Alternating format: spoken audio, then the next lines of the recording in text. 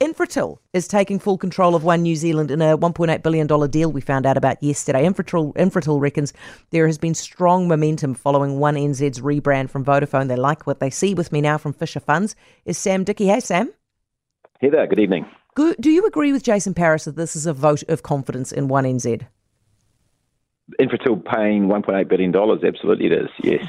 Is it a good deal for Infratil?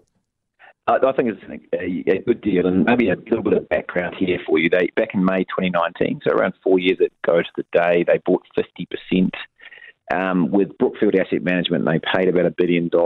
And since then, you might remember they sold the cellular tower business out of One New Zealand for around $1.7 billion. So they effectively got back 80% of their original investment, but they retained the vast majority of the core Vodafone business and its earnings power. So you throw all that up in the air, and Brookfield, who sold out, have made an annualised return of 30% since May 2019, which is quite exceptional value creation. But there's more to come. What? Why? Where's more to come?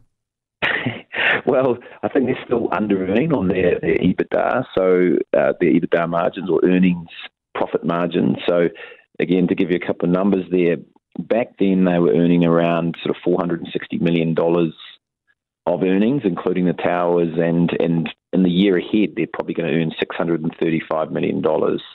And that's still only on around a sort of a 31-32% profit margin, and we think that can go above 35%, so there's still more value to be extracted here. How can they value add? How have they value added? No, how will they? How can they? So they've bought it and they're going to make it better. How?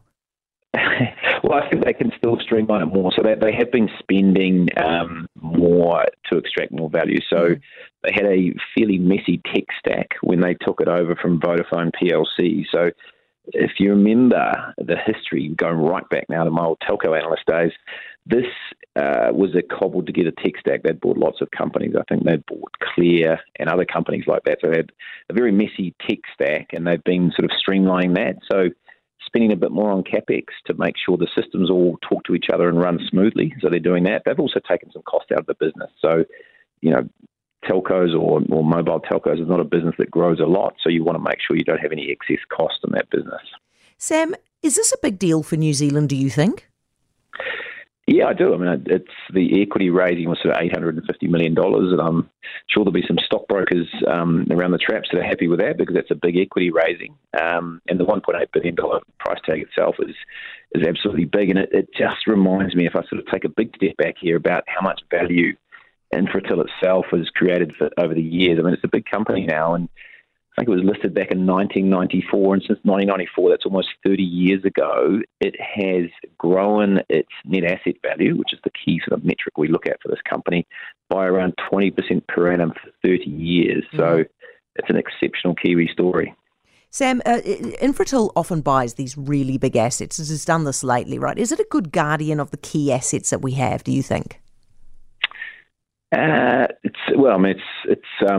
It's got some key assets we have. It's a very good guardian of assets, I think. I'm not sure it's a necessarily a good guardian of all the key New Zealand assets because it doesn't own them, but it owns some exceptional assets globally. I think it's a very good asset owner. It creates a lot of value for both shareholders and for the companies themselves that it buys. It's good stuff. Thank you very much. Really appreciate talking to you. Sam Dickie of Fisher Funds.